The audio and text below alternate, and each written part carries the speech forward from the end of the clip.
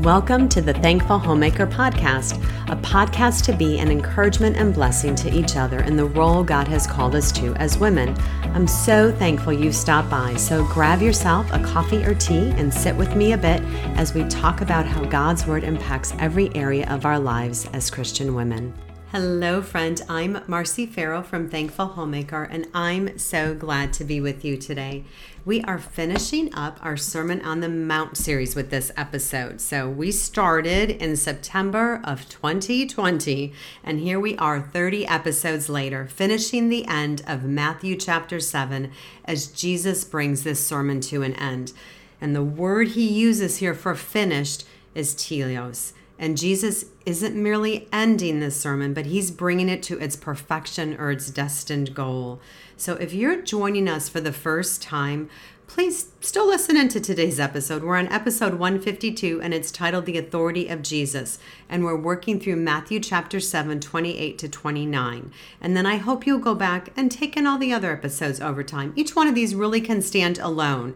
But I do hope that, especially those of you who have been with us for a bit, if you haven't got to listen or catch all the episodes, I do pray that maybe you'll get some time to catch up on the past episodes. So they're also all in one category on the blog, and I put together a Spotify playlist for them too. That's one benefit of Spotify that you can do that I really appreciate for all you Spotify listeners out there.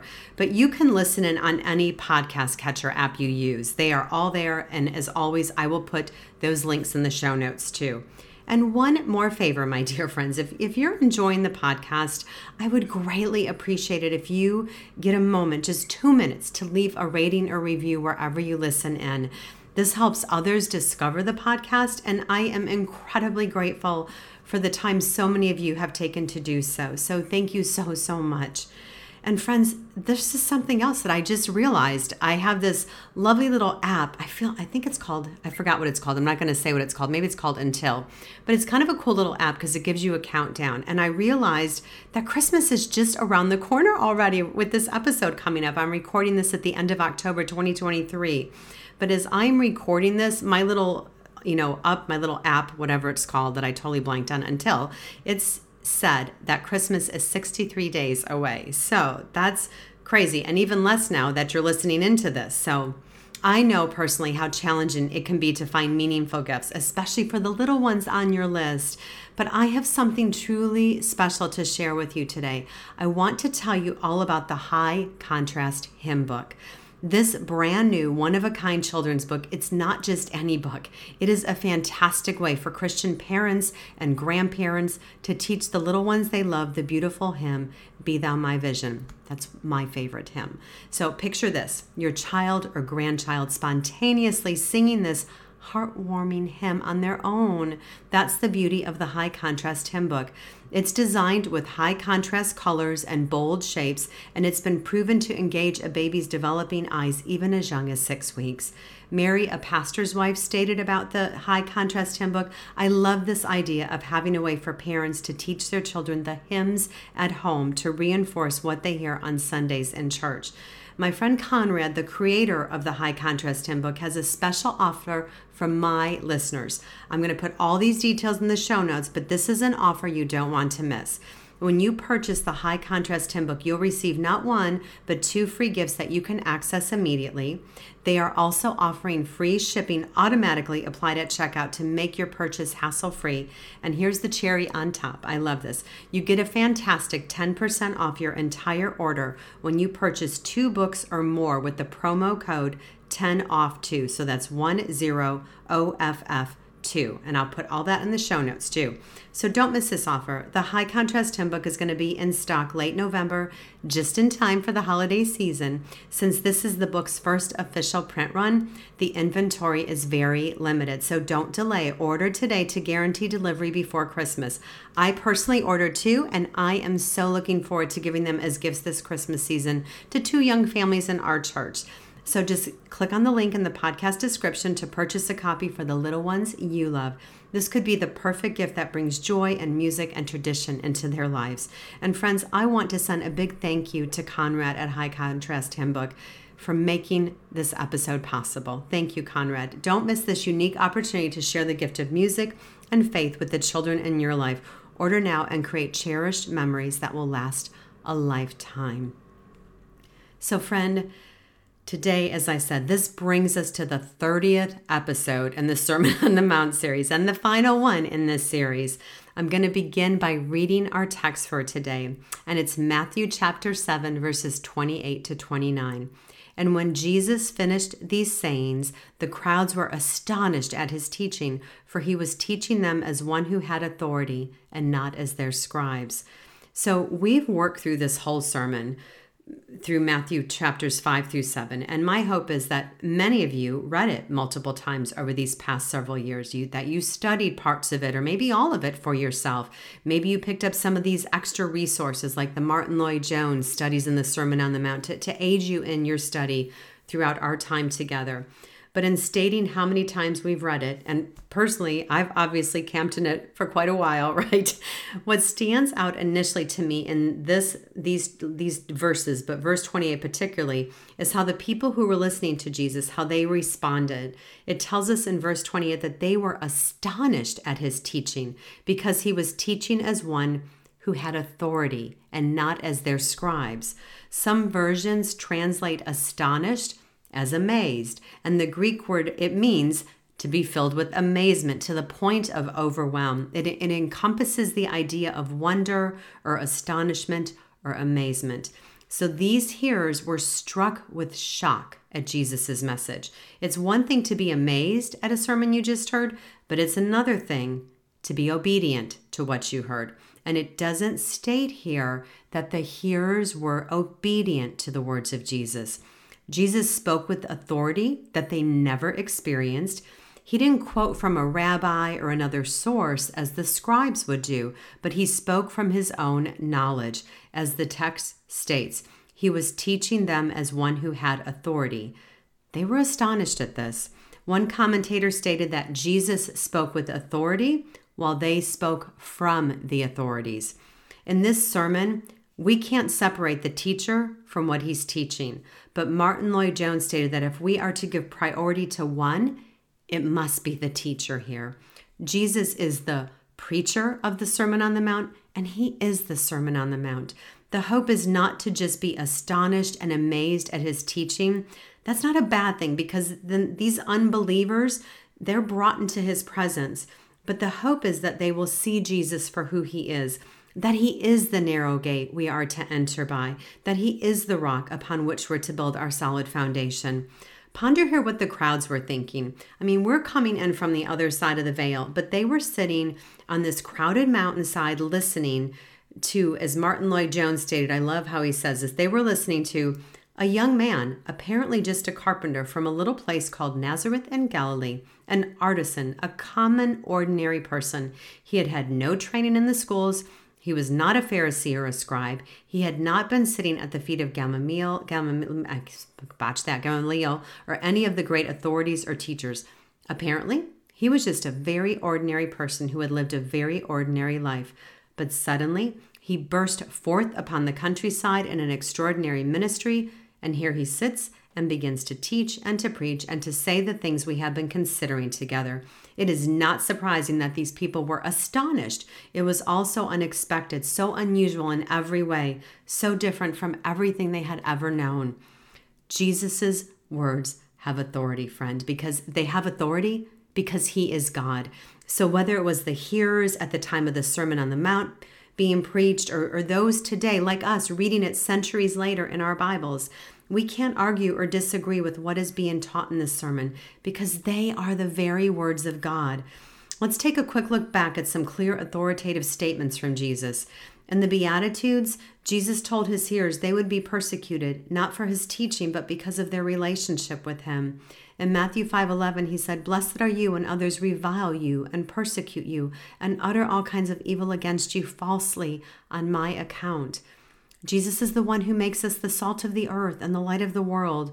He repeatedly stated, right? You have heard that it was said, but I say to you. And that statement, he placed himself above the scribes and the rabbis. He was correcting them in their teaching. When he stated in Matthew 5:17 that he came to fulfill the law, not to abolish it, to do this, He would have to be perfect and sinless. He would have to had kept the law to a T, right? Jesus is making it clear in that statement that he is the Messiah. We have so many other areas in the sermon as he walks us through instructions in Matthew 6 on how to pray and to give and to fast and to lay up for ourselves treasures in heaven and not to be anxious. Then he brings us to chapter 7, to the warnings of anything that would lead us into an area of self-deception. That was a whole episode on being self-deceived, thinking that we're good with the Lord, but truly we're not. That's so important to get right.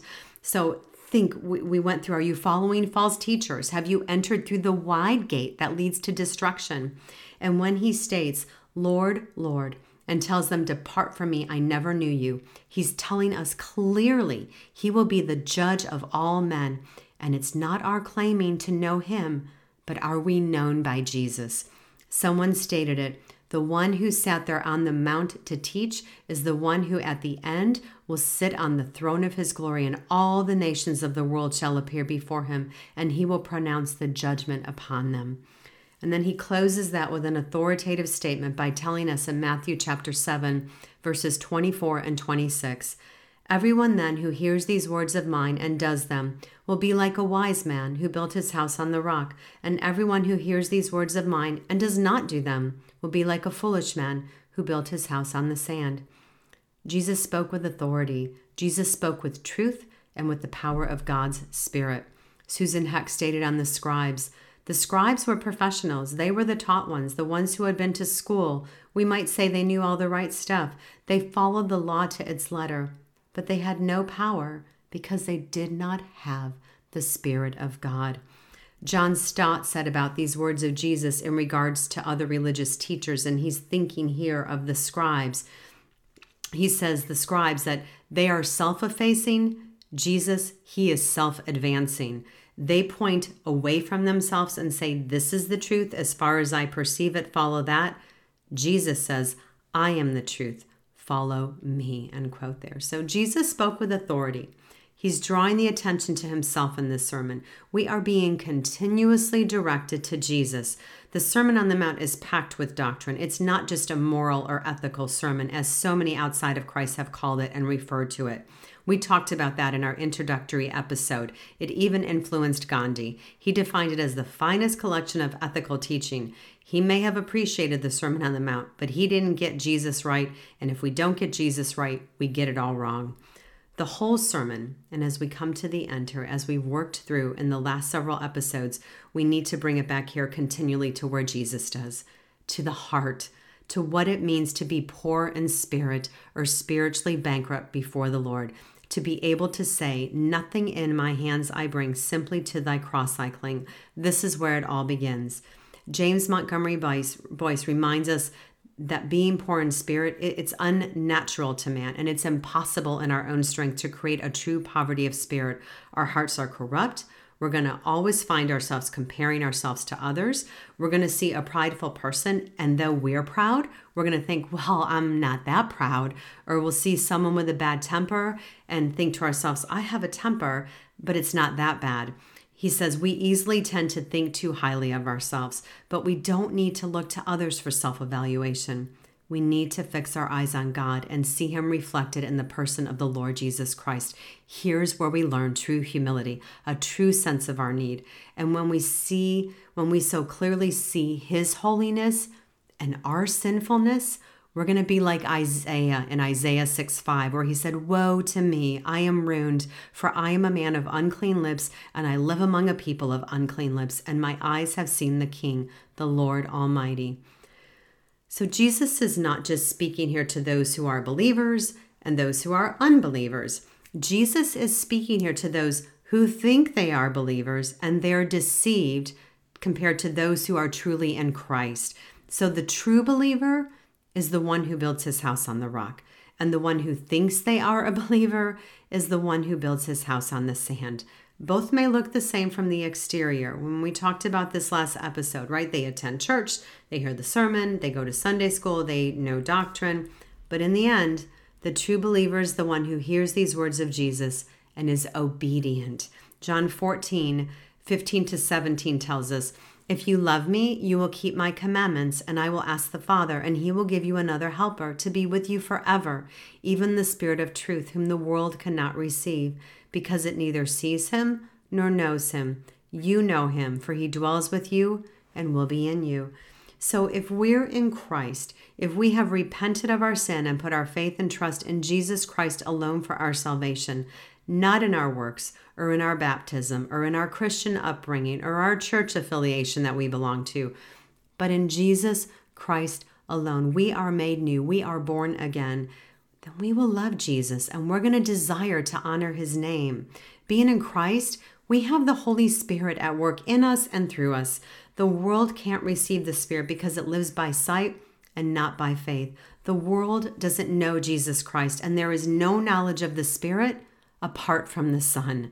Martin Lloyd-Jones said it best, and I cannot repeat this one enough. I know I've done it a few times throughout, but hear this.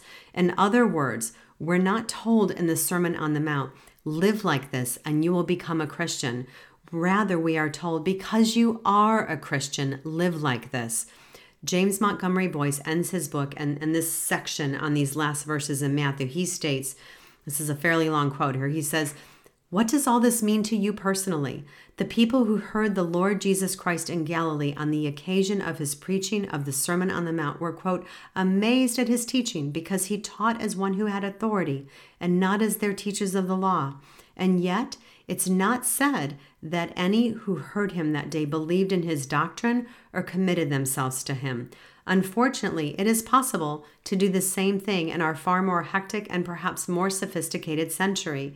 He continues, "What is the most important message of this sermon? Certainly, it is the person of Jesus of Nazareth himself, the Son of God, who spoke as no man has ever spoken before or since, who lived as he preached, who then died and rose again that he might offer us a full and perfect salvation.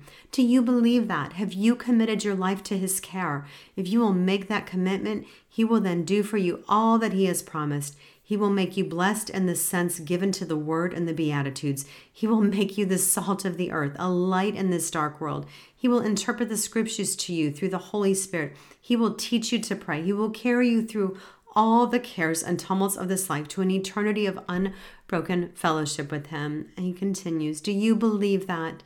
Hear this, my friends. He says, today he's speaking to you. He's saying, come to me, all you who are weary and burdened, and I will give you rest. Believe on me. Let your own heart answer. No one ever spoke the way this man does. Yes, Lord, I want you to be my Savior. My dear friend, we have seen I'm overwhelmed for a moment here. I'm sorry. We have seen the authority of Jesus in our time in this sermon. And the question I leave us all with again is, will we submit to it? And I want to end with that again. Will we submit to it? 1 Corinthians 3:11 says, for no one can lay a foundation other than that which is laid, which is Jesus Christ. And 2 Timothy 2:19 says, but God's firm foundation stands, bearing this seal, the Lord knows those who are his, and let everyone who names the name of the Lord depart from iniquity. So the hope is at the end of this sermon that we will examine our hearts, that we won't just be amazed at the preaching of Jesus, but as Sinclair Ferguson stated, Jesus preached it to produce obedience. He preached it so that the authority people recognize in his preaching might be real in their lives. You have seen the authority in his sermon, and now I ask us again, will you submit to it? Matthew 7:21 reminds us, not everyone who says to me, Lord, Lord, will enter the kingdom of heaven, but the one who does the will of my Father who is in heaven. My dear friend, Jesus truly is enough always. I'm so grateful for your time today, and truly throughout this whole Sermon on the Mount series. Thank you for sticking with me. I pray it was a blessing to you as it was to me and my time studying through it and preparing these episodes. I'm still praying through what is next here on the podcast. I have some thoughts, but I don't want to say anything yet because my thoughts aren't really clear yet. So you can pray for me on that as you're listening to this because I'm still working through that. But the full show notes are at the blog. You can access all the past episodes at the blog. If you'd like a bit more deeper time with one another, please consider being a supporter of this ministry and partner with me at Patreon. We have monthly coffee chats via Zoom together. We do a book club. We share monthly, I'll come in and I'll share monthly updates on things going on at the podcast and blog and personally with our family. We have a much more intimate interaction with one another. It's a smaller group and I love it. It's really become a sweet community of sisters in the faith I so enjoy time with. I will link to all the links and resources that I mentioned in the show notes. And I am so grateful for you, my friend, and I do pray you have a very blessed week.